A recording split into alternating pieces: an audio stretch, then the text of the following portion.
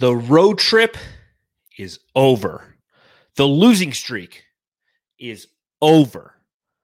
The New York Knicks winning streak of 9 games in a row, Matthew, it's over. It is over, dude. How about that one? I'm laughing because I have Invisalign in now, so I didn't know how it would sound right away. You might tell a difference a little bit, but yeah, dude, what screams MVP more than that performance by CP3 in the end, right? In the Garden, in the Garden, degree of difficulty on his shots, a 10, an elite level. Yeah. The weight of those shots, what was needed, an elite level, a 10. I mean, the Knicks get it down to 3 points on a crazy 3 by Julius Randle, and then it's CP3 for the last 8 points. Suns win, game over. Beautiful. Our 2 superstars performed absolutely great tonight. And I look and sound like a 16-year-old. I'm excited for this one.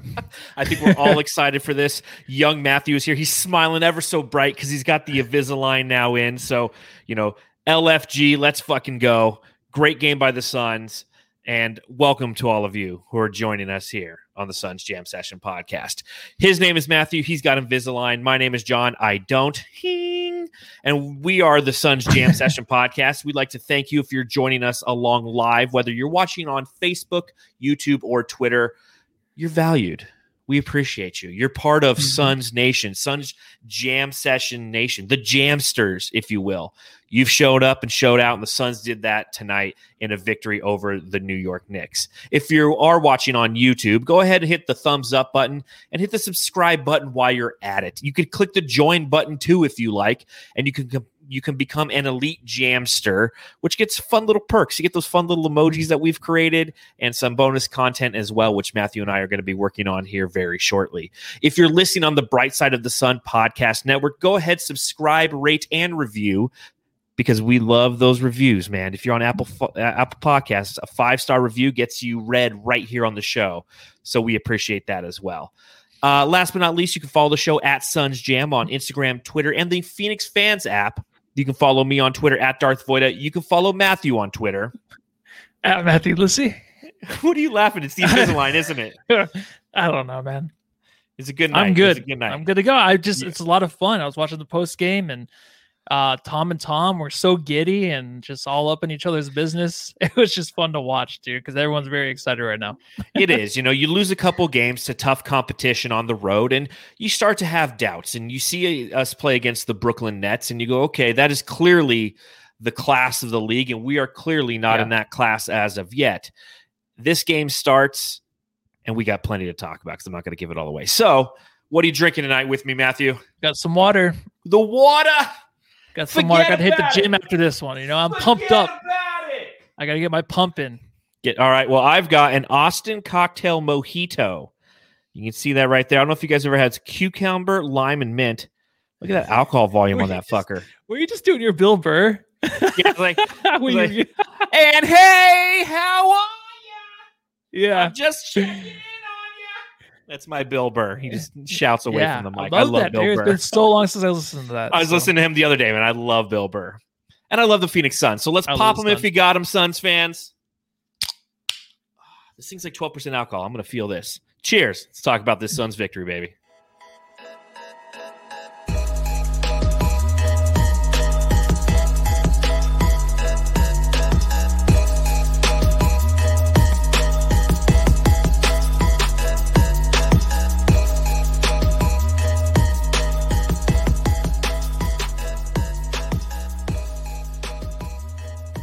The Phoenix Suns go to Madison Square Garden, start off pretty sloppily, if you will, but ultimately come out on top and defeat the New York Knicks by a score of 118 to 110.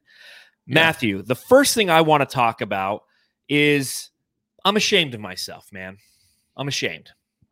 Did you put loss? You're covering the game. Did you say the Suns are going to lose? Oh, no. I actually almost nailed this game on Bright Side of the Sun. So I had to write the recap and the preview for this game for Bright Side of the Sun.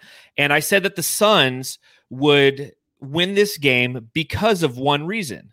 Because of Mikal Bridges and Cam Johnson. Yeah. Mikal Johnson and Cameron Bridges. I said that they would combine in this game for 6 made 3-pointers and win by a score of 116 to 109. So I was off by a total of 3 points. And how many threes did they hit? I don't know. I'm looking it up right now. For some reason, I don't even have the box score up. I guess I wasn't ready for this. 6. One. They hit 6. I almost absolutely nailed this game. And like at the end, I was like, oh shit, I might get this completely right. 106 or 116 to 109. It was 118 to 110. They both hit 6 threes, and they hit huge threes. And that was kind of the basis of my argument in the preview for this game was we go as Mikal and Cameron Johnson go. But what I'm ashamed about is the fact that after the Brooklyn game on the podcast yesterday, we did not talk about Devin Armani Booker and the 36 points he had. And do you know what he did today? Yeah. He goes, listen, I want those guys to talk about me. I want them to lead off their podcast about me. So, Matthew, how great was Devin Booker's performances, not only in Manhattan, but across the bridge in Brooklyn yesterday as well? Oh, it's fantastic. You know what? It is crazy how many times we are on this pod and we do not talk about Devin Booker.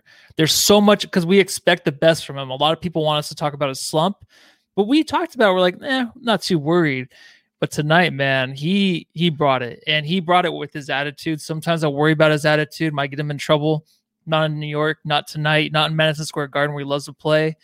He was just absolutely amazing, man. He took over exactly when he needed to, and he gave it to Chris Paul exactly when he needed to.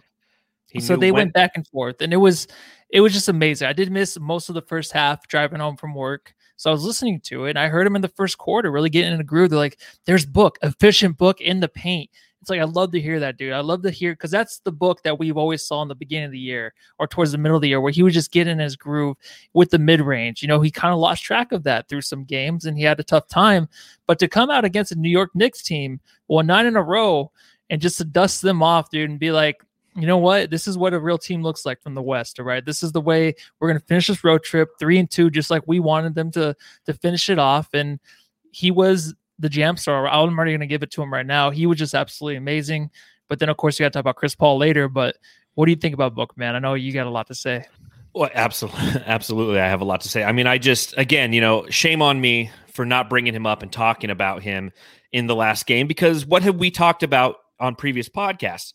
Just that, the fact that efficient Booker had left the building for a little bit of a duration there. And, we weren't, I think, overly worried. The Suns were still winning games. He was going through a slump while the Suns were winning games. But you look to his 9 games prior to the Brooklyn game yesterday, and he was averaging 20 points a game, 40% from the field, 23% from the beyond the arc. And you were just like, okay, Booker's also tired as well. We're kind of at that point of the season where everybody collectively is trying to find their legs, and they are looking for those get right games to try to push through it. It's like the fourth quarter of every basketball game. If you're playing in the preseason and you go out and you play the first 3 quarters, your normal minutes, by the fourth quarter, you're winded, and it takes some stamina and getting used to that. The Phoenix Suns, Devin Booker, Mikal Bridges, DeAndre Ayton, Cam Johnson, the guys who've been on this team for 2 to 3 to 4 to 6 years in Devin Booker's case, have never truly played an entire season knowing that at the back end of the season, the games have weight. Devin Booker will put up some massive numbers in the past, but they weren't stressful numbers. They weren't games in which the team was relying on him to be so efficient and to carry the load. And he's learning how to navigate that. So he goes to Brooklyn yesterday. He goes to New York City today, to Madison Square Garden, and showcases to the basketball mecca, to the world in which, the one where Stephen A. Smith thinks that he wants to go play there because every time he shows up, he balls out. I mean, he averaged, coming into this game, in 5 games entering tonight, he averaged 29.6 points every time he stepped on the Garden floor. Yeah, and it's meaningful now. I mean, his slump was basically, once he figures it out in the NBA, Booker, he has to figure it out again. It's just like life. It's like you think you have it figured out, and someone says you're an idiot, and then you're like, oh, you know what? I am an idiot. I got to start all over. I got to figure this next level of life out. That's just him on the court. He is basically trying to figure it out as he goes. Now that these games mean so much more, and now that they're playing a team that won 9 in a row, so of course they might lose a game eventually, but they want to beat Phoenix. They want to beat one of the best teams in the West and show that they belong in that top tier. So going against that, he just had to adjust and just show like, hey, I'm still adjusting to these teams, what they're throwing at us as a team, and I'm still going to score efficiently. Score efficiently. And that's what he's learning right now. And I love watching it. It's just, he has such a different path right now, or his whole career, of being a superstar, getting to that next level. No one's ever been through a path like Devin Booker, and he keeps on keeping on. And like you said, everyone wants him to be in New York. He's not going to be, but of course, look, now they're talking about Chris Paul going there next year. It's always one of these dudes, you know? So Devin Booker's here to stay, and he's proven it, dude. I love his dunks too in this game. You know, yes, it's like I feel like any other game, maybe that's a layup off the glass, but he'll dunk it and then pound his chest in the end and like run into somebody after, just to show like, hey, this is my place. This is my arena. I belong here. And I mean, I'm a Sun, but I'm going to dominate every time I'm here. Hey, there's something about the bright lights of Madison Square Garden, man. You know, there's a reason I wore my legendary Devin Booker shirt tonight, because I felt bad. I realized after we did the podcast yesterday, I was doing some editing and things. I'm like, man, we didn't talk anything about Booker. He had a fantastic game against the Brooklyn Nets. I mean, it was a good game. It was an efficient game.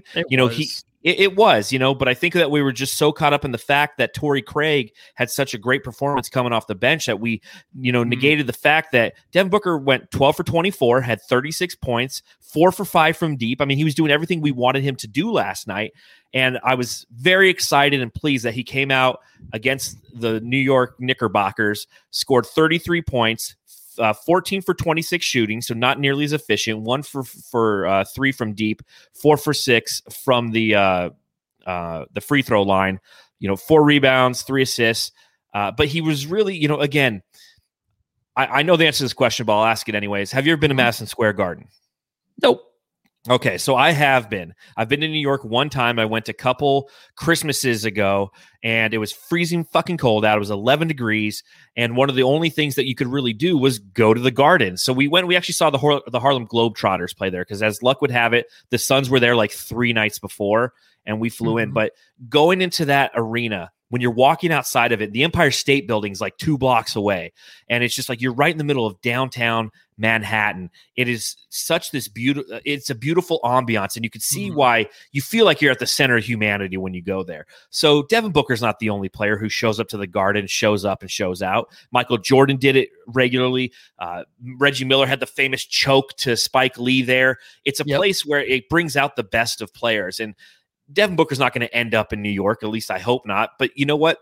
When he is on the biggest stage, he likes to show that he can play. So guess what, folks? This is a preview for the playoffs, because that's the big stage. That's what he's waiting for. And the thing that you saw tonight against the New York Knicks is they kept throwing double teams at him, and they triple teamed him like twice. And whereas a few games ago, he was a little bit more inefficient in those double teams, he decided, no, I figured these things out. And I'm going to play better, and I know what my outlets are, and I'm learning this, and my team's learning what to do also when those double teams are coming, because you see them kind of come in spurts against Devin Booker. When he plays against certain teams, they'll double him every time. Games like this, they want to be physical. I mean, the New York Knicks, this is the best defense in the NBA. They're the best defense relative to three-point percentage, field goal percentage, and overall points scored per game. So they are going to be a tough team, and you saw that kind of at the beginning of the game with the lackluster energy that the Suns came out with, right? Well, I kind of heard it, you know, and what I thought was so different from what the third quarter was compared to what the second and first was, just getting out to a better start, right? The Suns came out and got up to a better start, because when they were down by 15 in the first, when I turned on the radio, I'm like, oh my, you got to be kidding me, man. I'm not even hearing Ayton's name anywhere. All I'm hearing is Devin Booker trying to do his best.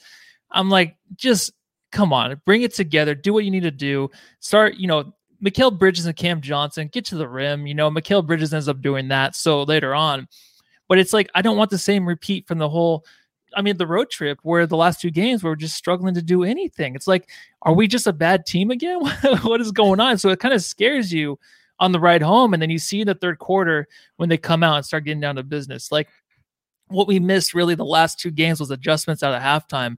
And I think in this game, there was absolutely some adjustments. And I think they took some of, like, Julius Randle was taken out of the game, basically not even able to do anything. I mean, he had that lucky 3 at the end, but besides the first half where I didn't see much of, he wasn't even relevant at all. So, I mean, the Suns did make the adjustments that were needed. And Booker, like, he had those big assists in the end where he wasn't forcing up. He did maybe a couple times. He forced up maybe a couple hero ball shots.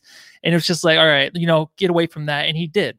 And Chris Paul took over in the end. So he is adjusting. He's doing the things he needs to do to win. He's just as happy as someone else making the game winner shot as he would if he were to make it. So that's what you want in your superstar, man. You want a guy that is unselfish like that.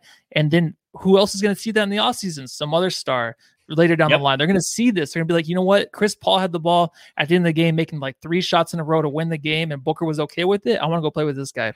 Exactly. Selfless basketball is something that will attract other players because they want to be a part of that because it's team basketball. And that's what made this game so fun. And again, it started rough and, you didn't see it. I definitely did. Again, I was covering the game for brightsideofthesun.com. So if you get bored, head on over there. You can read what I wrote about the game there. It was kind of a rough watch at the beginning. I mean, the Suns got boat raced right out of the gate. The New York Knicks were doing anything that they wanted on offense. They had the energy. They had the hustle.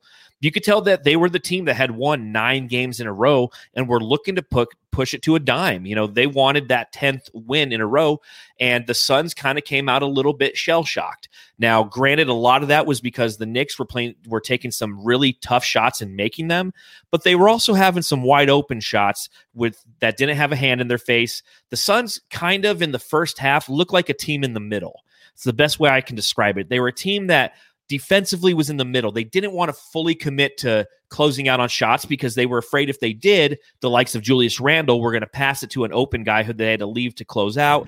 And they didn't want to fully commit to the paint and for the same exact reasons. If they commit to the paint, then the wide open shots would come. So it was a lot of kind of like, should I go? No. It was like, you ever seen Night at the Roxbury where they're just kind of like, you, me, you, me. That's what like, that's what the Suns defense was kind of looking like in the first half. I mean, you look at it, New York was unconscious in that first quarter. They went 14 for 20 from the field, which is 70%. And they shot 50% from deep, 4 for 8. And of course, they were led by a former Phoenix Sun, Reggie Bullock. And I'll give it to him. I think he's earned it. The Jack Taylor Award for the guy who comes out of nowhere and scores a shit ton of points on you.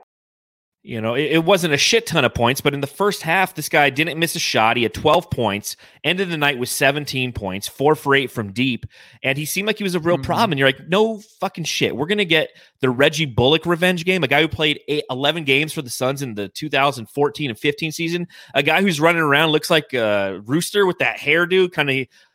Elfrid Payton's on the team, and he shaved his head. Reggie Bullock hasn't.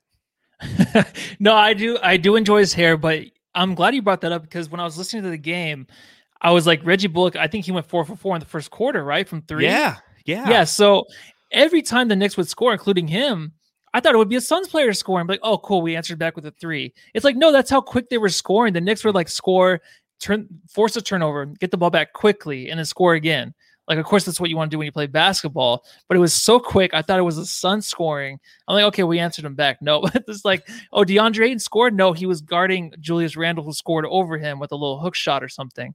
So that's the way it was in the first, man. I think that as soon as I heard him go 4 for 4, I'm like, oh, this is a guy. I'm like, he sounds familiar. I don't even remember him really playing for the Suns. So I guess you can say it's a revenge thing. But when a guy does that, you make adjustments to where he only scores 4 more points the rest of the game. Yeah, that's awesome, dude. 5 more points. That's great. Because usually, in the past, even this season, we played these guys and they come in and do that. And then second half, do the same exact thing. We just can't stop them. So to stop him, even though he's not a big namer, it means a lot because if we're to lose this game, he goes off and he continues it. That's something that we're going to be talking about tonight, even though we're talking about it, but in a positive way because we're in a happier manner. In a happier manner. And kudos to the Suns for the way that they closed both of those quarters, because in the first quarter they got down by 15, in the second quarter they got down by 15, but they closed the first quarter on a 14-6 run and they closed the second quarter on a 10-4 run, and ultimately we're down by, I believe, 7 points come halftime. And Julius Randle only had 5 points, 2 rebounds, and 2 assists in this game in the first half. He obviously heat up plenty in the second half, but I think a big reason that he was kind of having a little bit of a hard time to operating offensively is the fact that the Juice, Torrey Craig, started the game. That's what he said to him. He's like, "What's up? What's up, Julius Randle? I'm going to play physical on you. I'm going to create some shot deterrence. Yeah, you're a good passer, but you're not going to get everything as easy as you are used to having during this 9-game win streak." And the juice provided, man. I mean, he did a pretty darn good job on him on Julius Randle defensively. Now, granted, Julius Randle ended the night with a total of 18 points, 6 for 17 shooting. So, what'd you see tonight from Julius Randle in the second half? I just saw him non-existent. I just saw him not really being the vocal point of the offense. Very passive. Had the really great three from the corner. Was like, I know that's going to go in because it's the Suns' luck. It was a broken play too. Yeah, and it's like CP3 makes that awesome fadeaway where he's shooting it off his hip, and it goes in, nothing but net. But I'm like, yeah, but these teams we play all the time make these crazy threes to get back in the game. So that's what he did. I honestly didn't see a whole lot. I didn't feel like he wanted to be center of attention tonight. There wasn't really a whole lot going. I know he made some really great passes. How many assists did he have? Did he have four assists? Four assists, 6 rebounds. He kept moving the ball around, man. I think he really tried to do that a lot in the end. He didn't really want to be the focal point for some reason, because when I watch him every other game, it's him. And it's like he stands out so big and tall. It's like you can't miss him. But tonight I couldn't find him offensively. Yeah, it was really interesting. Shout out to the Boogie Trend in the chat who says Randle is big but plays like a guard. And he does. He averaged coming into this game, 24, 25 points a game, 10.5 rebounds and 6 assists a game. He's somebody who's looking to pass the ball because he is the focal point of the offense. So when teams start double teaming him, he's going to pass out of it. And the Suns did double him a little bit tonight, but they really didn't have to too much because they had Torrey Craig matching up against him and making things difficult for him. And I think that kind of took him aback, if you will, in the first half. Now, he adjusted in the second half. There was a play almost instantly when the second half began where he tried to go to his right. He's a left-handed shooter, mind you. He tried to go to his right. Torrey Craig bodied him up the whole time, and he put up a tough contested shot. And then from there, he's like, oh, man, they're going to be playing me a little bit different. So he had to try to adjust his game. But what I noticed with what Torrey Craig was doing was he was moving Julius Randle laterally. Only a couple times did Julius Randle have an opportunity to go north and south and try to get to the basket. And when he did, he owned it. But when Torrey Craig would cut him off and force him laterally, it took him out of his offensive rhythm. And again, 6 for 17 for a guy who's a potential MVP candidate. I mean, we can't lie. Julius Randle, there's no way he's going to win the award, but he is somebody who will garner some votes this year for what he's done with his performance. And definitely, probably, he's most likely going to win the Most Improved Player of the Year award. Do you agree? Oh, yeah, for sure. MVP, maybe a stretch, but I mean, it's thrown out there because it's New York. And I mean, come on, the Knicks haven't been good forever. That's why they got Coach of the Year, too, as well. Oh, there it is. I messed up as well. But well. So he is basically, I mean, how do you stop Zion? You got to create like a wall or something, but he's impossible to stop. So he's like a notch below Zion getting to the rim. Like he's almost that dominant getting to the rim and doing what he wants to do. Zion, of course, I feel like it's just so unstoppable, but Julius Randle is so different because he never did this his whole career until the past few seasons, if that, just this season, to where he's just that unstoppable getting to the rim. So you got to watch out for that. But he is a guy where if he does get some nods from MVP and Chris Paul doesn't get any, something's wrong, because Chris Paul that shows you happen. why he deserves MVP. Yeah, it better not happen, because I love Julius Randle. Most improved is for sure a thing that's going to happen, but he's dominant, but he's not MVP caliber yet. But it is weird tonight. I know, like you were talking about Torrey Craig, but Craig only played the 17 minutes and he started. And so I was just like, is he going to cover him the whole game? Is that something that's going to happen? It didn't seem like it. They switched off of it a few times, but it would have been funny because he started, if he would have played like 40 minutes, Torrey Craig, and see how good he was for that span. I mean, I don't think we're going to have him starting in the future when Jay Crowder comes back. I didn't want him starting tonight. I'm like, he's our best bench player. To have him come off the bench, I love it. But what did you think about him starting, though? Were you surprised by it? All for it. No, because Okay. it made sense. You want somebody who has the ability to body up Julius Randle. And I'm sorry, Cameron Johnson just isn't necessarily it. Now, Cam did get his shots at him. He did get some minutes on him. But without Jay Crowder in the lineup, the next best guy to play physical defense on a team whose focal point is their power forward is going to be Torrey Craig. And what's funny is he ended the night with 3 total points, right? Those were the first 3 points of the game. He hit the opening 3 for the Suns, and then the boat race was on for a while there. But, I was like, okay, Torrey Craig's going to continue, and he's going to have a night. And ultimately, he was focused on defense. He ended with 3 assists, 1 rebound, and 1 for 4 shooting. He was there to try to disrupt Julius Randle. Juice, mission accomplished. Shout out to Buck Dog in the chat. He's one of our elite jamsters. He says, always liked Randle's vision, similar to Shaq's. And I agree with that. He's somebody who is an elite passer for a big, somebody who's always had that capability to do so. And tonight, the Suns had to force him into those different passing lanes because they were not going to let him. And that's how you do beat Zion. The hard thing with Zion is Julius Randle's pretty quick. Torrey Craig really did a good job forcing him, like I said, laterally versus vertically.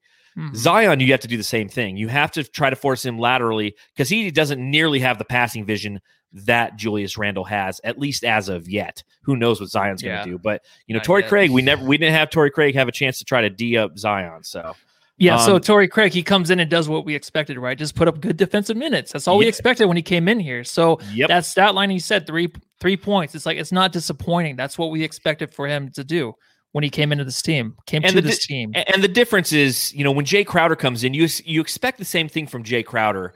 The difference is you can get frustrated when Jay Crowder shoots 9 threes and hits like one of them. And we know that that's part of the Jay Crowder experience. So it's not overly frustrating, but I know come playoff time, if he throws a couple of those like 2 for 9s, 3 for 11 games out there, unless they're timely shots, it will be frustrating. Whereas Torrey Craig comes in, you're like, listen, this guy's going to play D on a guy, like if we have to play the Lakers, I wouldn't mind seeing Torrey Craig get a couple starts in there with Jay Crowder also assisting coming off the bench. So there's just this constant sustained defensive effort in it because Torrey Craig plays bigger than Jay Crowder does. He does. I don't know. I think we need Jay Crowder in that starting lineup. He's just the glue. I don't know how many times I got to say. I think he just is a guy 1 for 9, but I feel like they're so forgettable because we still end up winning those games usually. Because he's not the focal point of the offense. Exactly. He's the 5th option. And what's better than Jay Crowder getting hot? I mean, besides maybe Chris Paul and Devin Booker getting hot, from the field, what's better than that? Jay Crowder, I love it when he'll score his 4th 3 in a row and just like do whatever he does after. It's shenanigans. He yells at chairs where nobody's in those yelling chairs. At chairs. Yeah. What he does there, you can't replace that. So I do miss that. And he's almost 0-3 from him. All right, I got a good question in the chat. This is from Long John Silver 85. So there you are. Okay, you're in the back alley. It's after a Suns game, actually. And you're walking along the tracks right there on the south side of the stadium, and you're getting jumped. Who on this roster are you calling for help, Matthew? Probably Chris Paul. I think so, too. Chris Paul probably has a knife or something, and he's quick. Like, I'd like to have Torrey Craig or Jay Crowder, because I just feel he would talk him out of it. I feel like he would turn that person's life around. He becomes camp counselor Crowder. Yeah. No, it's Chris Paul. Yeah. You got Buck Dog says Javon he'd maul them. You got Fabio, another loyal listener, says Kaminsky for sure. Okay. Jones in since 80 says definitely not DA. LOL. Oh no. And Long John Silver, who posed the question, says I'm calling Jay. I got to go with Matthew. I think Jay Crowder is like he's a tough, badass junkyard dog kind of guy. But he'd probably be like, hey, man, like, you don't need to do this. It'll turn into like the end of a Full House episode. You mean Chris Paul? Because you kept saying Jay. You're saying not Jay Crowder. No, I'm saying Chris Paul. Yes. I would have Jay. Yeah. Okay. Yes. I would go with Chris Paul as well. I feel like he just cool. And you probably didn't see this part of the game, but early in the game, and we were talking about Julius Randle, potential MVP candidate. Let's switch gears, go right into the CP3 talk. Mm-hmm. Earlier in the game, he was jawing with those refs, man. Like, I saw a look on his face that I have never seen before, where he just had this look of disgust on his face. And I wrote about it in the piece for Brightside, the recap that's currently being posted there, about how I don't know if Chris Paul was just frustrated with officiating overall, seeing as there were some questionable calls last night. But tonight, again, there were some just inconsistencies from the refereeing, and Chris Paul got a technical foul. He got his 9th total on the year. He went for it because he was just kind of pissed off. And then, obviously his performance at the end of the game. But what did you see from Chris Paul tonight, man? 20 points for this guy. Well, him coming out early, what I miss with him getting onto the refs, I think that has to do with just Devin Booker. When Devin Booker speaks to the media about, no respect from the refs, even if us as fans are like, well, I always say this. I'm like, just go out and prove it in different ways. You'll end up getting your respect. That's just me. I don't know anything. Yep. Chris Paul is his teammate. He has to go out there and start barking at the refs and get them going. Start noticing Booker and himself. Once he gets the team noticed, once he starts griping because he's the leader of the team, then that helps Booker. And once you go out into the media and say it, then I think that's why Chris Paul did it. Honestly, I think that's a big reason because you don't see it too much, right, from him until maybe towards the end of the game. So that's very, very strange. But today, I don't even know what I saw from him. That guy, Chris Paul, are we just talking about the end of the game? I'm lost for words what he did. Dude. But that only a couple people in my life can give me a feeling like that watching something. And whatever he was doing towards the end of the game, and they were not the prettiest looking shots either. The one from his hip, the 3-pointer too. Yeah. I was like, how nothing but net. But when he's feeling it, dude, and you have him and Booker, that's automatic. That's what we missed the last two games are those two guys. I know Book had the good game last game, but we needed that from Chris Paul, and he showed up tonight, dude. And honestly, I'm just saying these are MVP caliber games. These are games where it gets your team back in out of a funk, a 2-game losing streak. It's crazy that we're upset because we were lost 2 games in a row, but Chris Paul gets us out of that funk.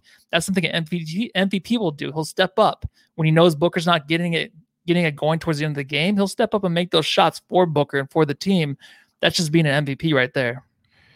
20 points, 6 assists, 5 rebounds. 8 of those 20 points were the last 8 points that the Phoenix Suns scored. I mean, the degree of difficulty on those shots were unbelievable. You're like, oh shit, wasted possession. And then CP3 just like would pull an amazing shot out of his back pocket. And like you said, Matthew, nothing but net. And it was beautiful to watch. And, again, you have to constantly be reminded. And I think that we kind of fall a victim to this because when we analyze these games going live after every game, we're looking at the pieces around Devin Booker and Chris Paul.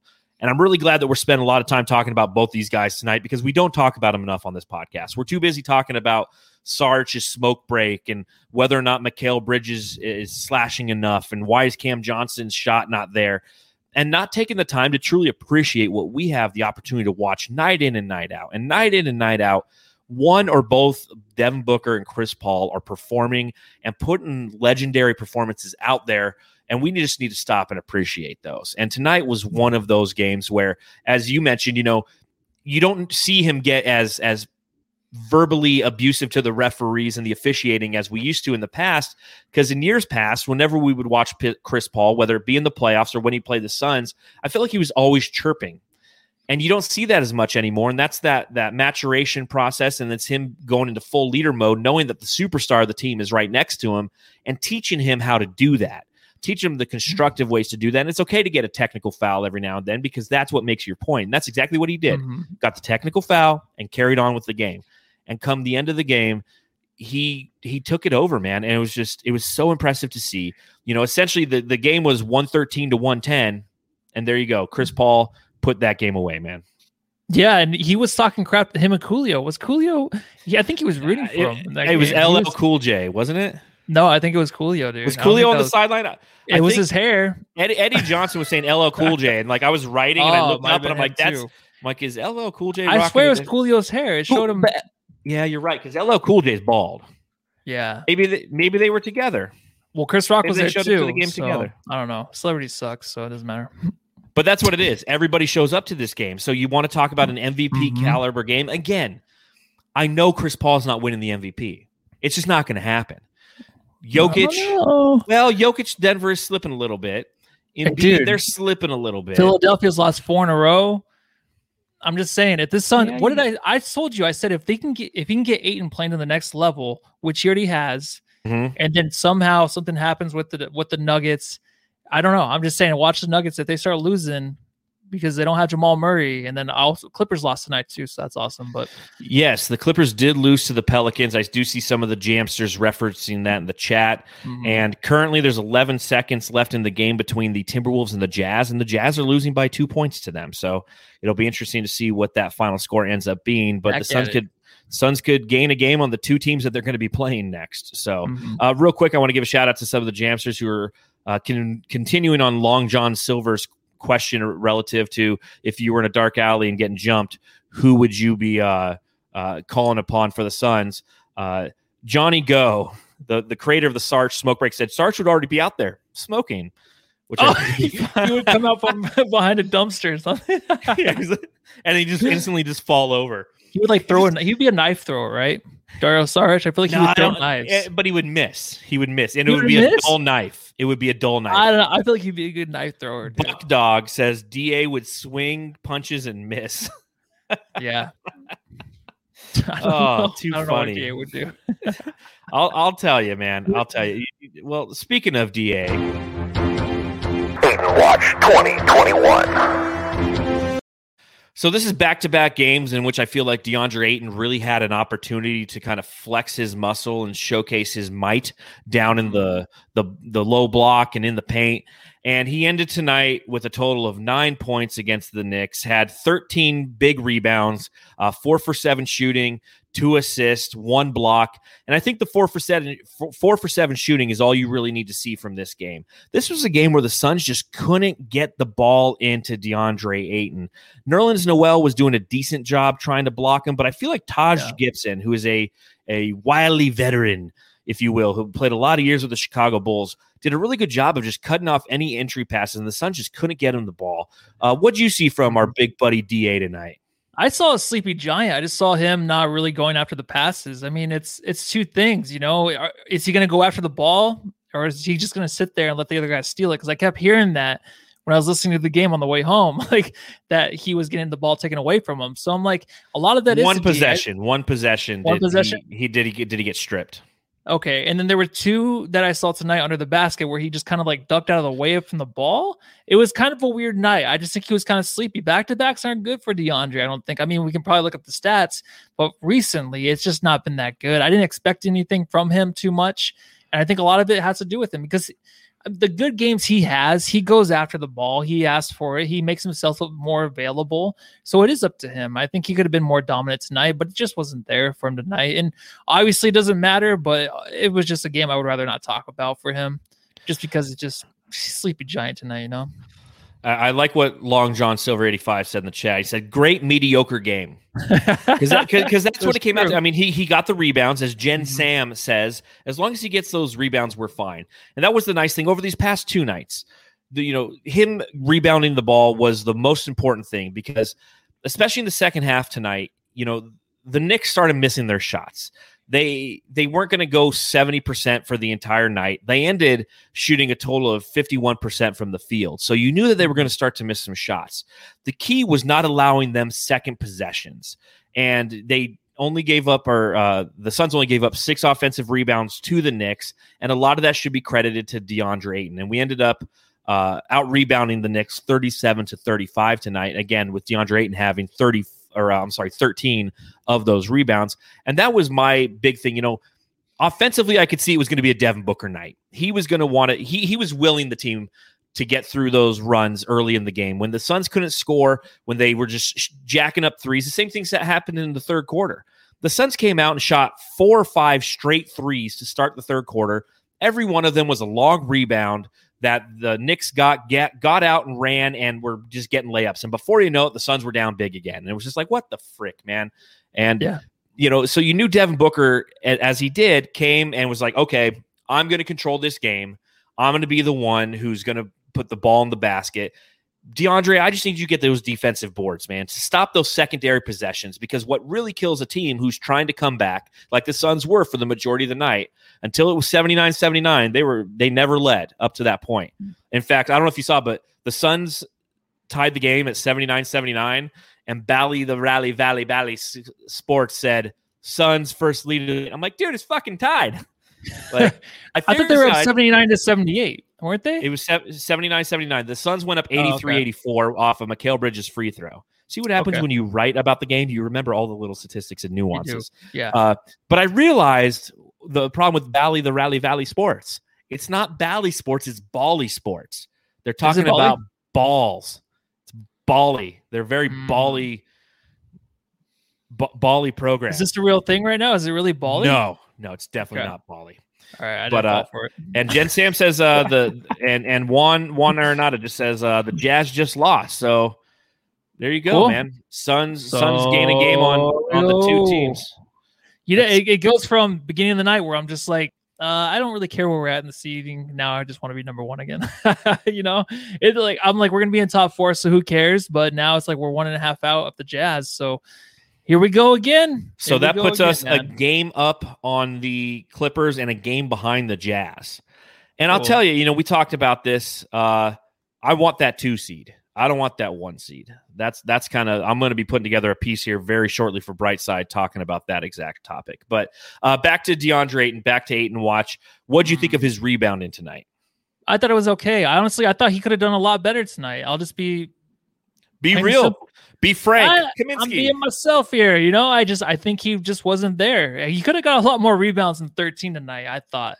I don't care about New Orleans Noel. I know he's the leading shot blocker of the NBA, but it doesn't matter. Dude. Yeah, I guess he is. I heard that on the broadcast, so I guess it's true. I'm not going to look it up because I don't care. But no, I'm just kidding. No, DA could have done a lot better, dude. There were some tip passes or when he's trying to get the rebound. There's just a lot of lost effort there from him.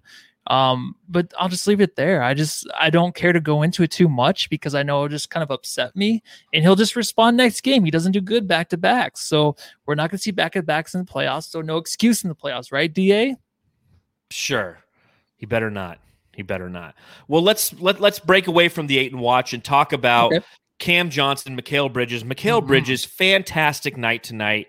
Scored a total of 21 points, 3 assists, 2 steals, 4 rebounds, 3 from 6 from deep, and 8 for 12 overall on the evening. It was great to see Mikal Bridges have one of those games that we really needed to see because we've been talking about it recently. He's somebody who, again, is another player who's just been kind of tired. And we know that this was a 5-game road trip, a very tough 5-game road trip. And a lot of the players are starting to show some of that fatigue. Mikal Bridges, most notably, considering that he has to guard the hardest guy every night on the opposition. He was guarding a lot of RJ Barrett tonight, who scored 17 points on 7 for 18 shooting. What'd you see from Mikal tonight? Oh, I love his sauce. Like, he's so spicy. He's saucy and spicy. Whenever he gets a 3 going, he has a little bit of the Jay Crowder in him now, where he talks some stuff behind him whenever he makes it. He'll even like fade away into the bench and run over coaches on the way back down the floor. You know, did you see that one time where he tumbled over some coach? I'm like, he did took that him right out after a 3. He did it on purpose. That's the way he is now. He gets to the rim and he's phenomenal around there. That's what gets him to the outside. That's when he's so crisp from the outside. He did exactly what he needed to do.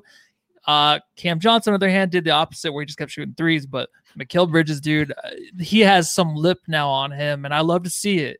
I mean, he already had lip, but I'm just saying, like, he's speaking a lot out there. And I mean, remember Chris Paul talked about that too, where he talked about Mikal Bridges is kind of underhandedly kind of a little bit of a smart guy. You know, he'll throw some jabs out there. So now we're getting to see it, dude. His confidence coming out more, getting ready for the playoffs. He's going to be talking a lot of smack, hitting those corner 3s, because that's what he does. And you love to see it, dude. That's what helped us. He was the extra guy tonight, right? He's what you needed, considering that you knew Torrey Craig was going to be taking on the majority of the defensive load. You weren't going to put Mikal Bridges on Julius Randle. He's got like 80 pounds on him. So you let Mikal cook offensively because he didn't have to spend all the effort defensively, and he was cutting to the basket. He was doing up and unders. He was slamming it home. He was hitting the 3 ball. He looked really good tonight. And again, Cam Johnson, 3 for 11 overall from the field, okay? Not a great night from Cam Johnson. 11 total points because he got 2 free throws in there. But all 3 of those 3s came in the fourth quarter and were big 3s for the Suns. You know, and that's what it comes down to. It comes down to the fact that we go as those 2 go. And when you look at tonight, a total of 32 combined points from Mikal Bridges, Cam Johnson, that's the kind of stuff you need to see against quality teams in the NBA. That's the kind of performances that are going to equate to wins for the Phoenix Suns come playoff time, because you know that either DeAndre Ayton, Chris Paul, or Devin Booker, 2 of the 3 are going to have solid performances. And then if the bench can take care of itself, shout out to Cam Payne, who had 11 points in the game, and they all came in the first half. I mean, it was him and Devin Booker carrying the Suns offensively in the first half. But shout out to both the Cams and to Mikal Bridges, because without them, the Suns don't win this game by 8. No, and Cam Johnson's doing the opposite of what Mikal's doing. From Jay Crowder. Jay Crowder's teaching Cam Johnson, like, F him, keep shooting the 3. That's what Cam Johnson does. And then Jay Crowder gave that little spunk Mikal Bridges, to talk some crap. He's like, find a chair that's empty and fucking yell at it. Yeah, or run over an assistant coach. Yeah. Nathaniel Doris says Rubio steal for the win. So the Wolves win because of Ricky Rubio. So Papa Ricky, you beautiful Sands fan, we still appreciate you. We can still see you in the sky. We can still see his face. Still see. I'm not even going to play the drop. And Buck Dog asks, why don't we want the number 1 seed? We'll end up with a broken Portland. Here's the reason for that. And Matthew, I think you kind of disagree with me here, but I'll state my case for this and kind of the basis of the argument I'm going to make here on Brightside. So for all the Suns Jamster listeners and watchers, you're going to get a preview, so you don't have to read what I'm going to write, essentially. The reason I don't want the 1 seed is because the path to the NBA Finals, I feel, is better if you're the 2 or 3 seed right now for the Phoenix Suns. If you are the 1 seed, yes, you can get a broken Portland who plays absolutely no defense, and you could potentially sweep that team or win in 5 or 6 games. Dame is good for 1 or 2 playoff games. I can understand that. But after that, you play the winner of the 4 versus 5 seed. And the 4 versus 5 seed is most likely going to end up being the Denver Nuggets versus the Los Angeles Lakers. I would rather, as a Suns fan, have the Suns play either Dallas or whoever the 7th seed ends up being, playing that team, and then the second round playing most likely the Clippers, and then in the third round, the Western Conference Finals, playing the winner of the Jazz versus the Lakers or Nuggets. Because if it is the Lakers, if they do find a way to find that health, which they most likely will, I really feel like LeBron's milking that injury.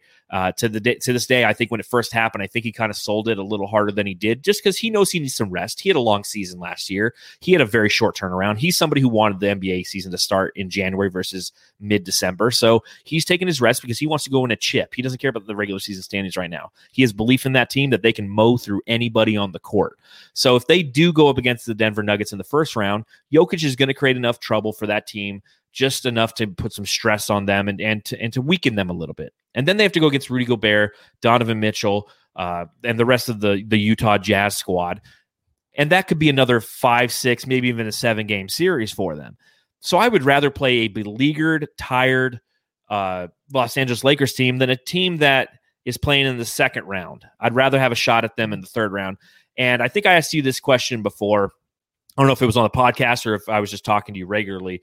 But if we go into it was on the podcast yesterday, and it's something that the Coast to Coast podcast mentions. Like, if we have to play the Lakers in that Western Conference Final and we end up losing that series, I'm okay with it. Like, this is definitely a successful season, knowing that next year was supposed to be the year we're supposed to make the jump to potentially win a title and or go to the Western Conference Finals and or win a title. But if we were to go into the Western Conference Finals this year and have to play like the Jazz and lose, like, that's a loss to me. What do you think about all that? Because I know I'm talking way too much. Well, that's all right, dude. I actually, I can gather my thoughts right now. I don't know why. So the Spurs, remember the Spurs used to kind of plan out the seeding where they used to play the Suns? They used to purposely plan out the seeding so they knew exactly who they want to play. So I guess we could do that this year. It'd be smart. But then I don't know. It depends if LeBron comes back, how long they had to gel together, of course. So it'd be kind of nice to face them earlier than later. That would be awesome. But then the Clippers right now are playing brilliant. So maybe if you play the Clippers in the Western Conference Finals, maybe that's good enough for the Clippers. Like, hey, we did our best. That's the way they play, right? They're like, yeah, we didn't want to win it this year. Next year's good enough. We'll get the Western Conference Finals this year, and then we'll win the championship. So then maybe if you run into that'd be awesome. For the Suns, of course, it would suck for them to lose in the Western Conference Finals, but I would be happy. But I know this team right now wants to win it all. So that's what I want. And honestly, any path right now in the West is going to be tough. I feel like no matter what it is. And I don't know which way to go about it. And whoever the hell we play, I'm going to be very, very antsy. A lot of anxiety, a lot of pimples on my face and butt probably for those are going to be some fun podcasts. Yeah, it's going to have growths on my back. Stuff's going to happen, dude, because it's going to be a lot going on. So no matter the situation for the Suns, it's going to suck. It's going to be tough, and we don't even know what to expect from the Suns team, honestly. Nope. And Floppy Socks 44 says in the chat, he's like, I know I'd rather face the Lakers because we'd have to beat them anyways. I would hate to lose to the Clippers. I get that. You have to play the Lakers anyways, but I'd rather have to play them in the Western Conference Finals with an opportunity to go to the NBA Finals. because they would have to go through 2 tough rounds to get to us. So again, that's something I'm going to make a case for on brightsideofthesun.com. So stop by there if you want to read some quality Phoenix Suns content.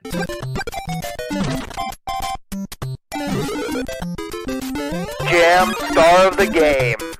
All right, this is the reminder, all the Jamsters who are watching along live, please subscribe if you're watching on YouTube. Please hit the thumbs up button. If you want to donate in the super chat, I could use another one of these little mojito things, so help me with some drinking money. Did you finish it? No, I'm pretty close, but these things are pretty wicked, man. 12.5% alcohol, man. Those are the ones you're talking about, huh? Yeah, I can feel these things.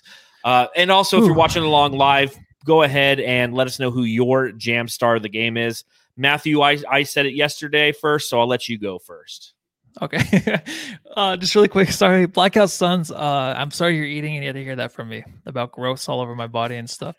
That is pretty gross. Matthew, listen, always good to ruin early. A meal. Whenever you watch these podcasts, make sure you are not eating. You can have a drink with us. We never sit there and say, hey, have a meal with us. Yeah, you can still drink a beer. My jam star for sure, Chris Paul, man. That has to be. Everything I said before, just a godly performance by him late. I just don't know what else to say for him, man. Nathaniel in the chat, CP3. Grim Ripa is going to give it to the juice. And I love that juice emoji. That's pretty fucking badass. Alex Kroll, one of our elite jamsters, CP3. The point god from the Boogie Trend. Jay Nunya, another one of our elite jamsters, not Julius Randle, which is fantastic. That's the end goal of this game. Don't let Julius Randle be the jam star. Jay Pizzle gives it to Book. Got to be CP3 for Fabio. I choose Rubio for Nathaniel Taris. Leo gives it to CP3. God of the Point. I shoot that. I assume he meant point on that one. That's for Christian Zabowski. Mikhail Bridges, CP3 this time. CP3, no doubt, from Will and Fiona McKay ready. So, I'm giving it to Booker in this one. I'm wearing the legendary shirt, man. Do it. Chris Paul couldn't have made those clutch time opportunities if Devin Booker didn't get us in the position to win tonight. And that's what he did. He bore the brunt of that offense when that team had no fucking idea where they were at, where they were just jacking up threes. Booker's like, hey, you know what? I'm going to go back to the mid-range game because that's what I own. And he did that. And then also in those last minutes, it wasn't him calling for the ball or him being, what do we always call at the end of the game, Booker? What do we call it? Booker ball. Booker ball. He didn't go into Booker ball at the end of the game. Yeah, as R says in the chat, Booker carried the game. CP3 finished it off. So he definitely deserves a nod, but I'm going to give it to Booker on this one. So kudos to you, Devin Booker. And I also owed you one because, man, you had a hell of a game yesterday, and we didn't give you any fucking props. Guess what? Yeah, all right, I don't think you wanted it. What's that? Nothing. What'd you say? Wait. Go ahead. So Yeah, who wins? Who wins? Who Who wins? The Suns or the Knicks? Matthew said the Suns. I said the Knicks because I'm trying to catch him in the standings. I was wrong. Matthew was right. He's smart. I'm dumb. I should listen to him. He shouldn't listen to me. All I do is say Suns. That's all. Yeah, all you do is win, no matter what. 31-14 for Matthew on the year. I am 26-19. So let's look towards Wednesday. The Suns come home. By the way, successful road trip, 3-2. That's what we're saying, right? That's success, right? That's what we said, 3-2. That's all you wanted. That's all you wanted. Mm-hmm. Didn't matter how you're going to get there, man. You knew you were playing 5 of the top 6 teams in the Eastern Conference. You went 3-2 on those games. Game over. Come home. Next game on Wednesday, the Los Angeles Clippers back at a normal time for those of you who are in Phoenix. Matthew, what are you watching when it comes to this game, man? I want to see all their starters in. I want to see Leonard. I want to see Paul. They don't play together ever. They're like on pace to play 50 games this year. It's just, I don't know. Honestly, I want to see us versus them full strength. It'd be nice, right? And I don't know if the Suns can pull this one off or not because the Clippers are pretty tough right now. I know I always downplayed them, but they do look like the best team right now in the West. And they were winning games without those guys that I mentioned. So absolutely hard to beat. A team that we will meet in the playoffs, but this time, if we play them up to a better standard than our last time, what did Paul George have 50 points last time we played him? That's what it felt like, man. Yeah, he was ridiculous. So it's going to be tough, dude. I don't know what to expect or who we're going to play against because we know as soon as Wednesday comes, the injury report in the morning, it's going to show one of these dudes off the starting lineup. So that's going to suck. Well, I don't know, because I feel like every time we play the Clippers, we get the full strength. Both times that we've played them, both have been losses so far. Both times, both Paul George and Kawhi Leonard played. Now, they were without other players, some role players last time. Luke Kennard is somebody who had to step up and did in the last game that we played them. But they're a team that, you talk about the Lakers, and I guess it's because we've played the Lakers twice this year and we haven't seen them nearly at full strength. Both games without AD, one game without LeBron. But even last year, I felt like the Suns played the Lakers very well. The Los Angeles Clippers are a different beast, if you will. I have a hard time, knowing that we've lost to them by 18 points what was it? 113 to 103 last time we played them. So that was a difference of 10. And then before that, we lost by 5. And that was early in January. And that was a game where we got blown out in that game. We were down 30 in that game, and we came back and made it a game at the end because we stuck to our offense and not shooting threes and falling into that trap. This team is dangerous. There's no two ways about it. Like you said, they're playing very well. It's interesting. You look at the Phoenix Suns and you look at how they've played as of late. They've dropped 3 games in their last probably 10, 7-3. Like the Clippers, 8-1 or 8-2 or 9-1. I mean, they play so well. They're a team that scares the shit out of me. They're first in the league in 3-point shooting. They're first in the league in free throw percentage. They take the 5th most threes of anybody in the league. So we gotta guard that perimeter, man. We really have to. Rajon Rondo. Somebody mentioned Rajon Rondo in the chat. He was the difference maker in the last game. We have to have the ability to stop these guys. They're a team that likes to play a lot of isolation offense, and we're a team that really doesn't do well with isolation defense.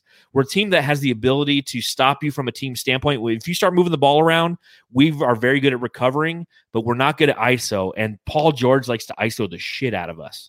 Oh, yeah. And when he gets going, you can't stop him. And Nathaniel Darius pointed out, hope Crowder and Sarge are back. Me too. Yes. And I hope the old Sarge is back because we're going to need that. Do you think Torrey Craig starts if Crowder isn't playing and is put on Paul George? Oh, yeah. I think he starts now. I think they're going to start him for sure. It's just a better matchup, right? I mean, if Jay Crowder's not playing, you got to start him. And I think that Cam Johnson had his chance, and I thought he should have maybe started again tonight. But when you see him just jacking up threes and stuff, it's like, I want a guy to do more. And more defensively, though, because really lost tonight too on defense. When you have Cameron Johnson playing, you expect offense, and you're okay with him getting beat on defense. When you have Torrey Craig playing, you don't expect any offense, and you want some defense. So I think it would be nice to get some Torrey Craig on Paul George film out there, knowing that this is a team we're going to have to play in the playoffs most likely. The Suns better make it through the first fucking round. I tell you that right now. I don't care what fucking seed we get. We better make it through that first goddamn round. But that being said, you got to put some of that film together. Yeah. Can I make a prediction? I think the Suns get blown out their first game. I think it's just going to be a lot. I could totally see that happening. And then they'll win the next 4. Yeah, I think that's how the first they end up playing Dallas in the first round and just get blown out of the arena. And yeah, that'll be just bullshit. May 22nd, man. The countdown is on. Matthew, who wins this game? I got the Clippers. Okay, sweet. Go Suns. I got to pick the Suns. Yes. Wait, what? Yes. I was not expecting that. I'm like, please don't make me pick the Clippers, man. Yeah, I think, the next 2 games, we got the Clippers and the Utah Jazz. We'll probably split those again like last time, I think. It's impossible to win those, yeah. The nice thing, though, is they're not on back-to-backs. Exactly, yeah. Yeah. Was it back-to-back? Yeah, it was a back-to-back. So we beat the Jazz, and then we had to fly to L.A. and play L.A. the next night, and we lost by 10 points. Okay. Thank you, scheduling gods. But you look at this game against the Clippers, and as you mentioned, shortly after that, we play the Utah Jazz, and then we kind of get a little bit of relief, if you will. It's OKC, and then 2 days later, it's the Cleveland Cavaliers. You do have those Atlanta Hawks who are playing kind of tough right now. They've been pesky ever since Trae Young. You get that Ewing effect. Bill Simmons talks about the Ewing effect, essentially where whenever the Knicks would be without Patrick Ewing, they would play better. The Hawks are kind of going through that right now. They're really playing well without Trae Young. So that's the 3-game road trip after the 2 at home against the Clippers and the Jazz. We play 1 game at home against the Knicks, then it's on the road for the Lakers, on the road for the Warriors, 1 game against the Blazers, and then those 2 last games against the San Antonio Spurs, while I will actually be in Laughlin, Nevada during those games. So it'll be interesting trying to see me do some podcasts from there, but I'll tell you this, I'll be gambling like a motherfucker on those games.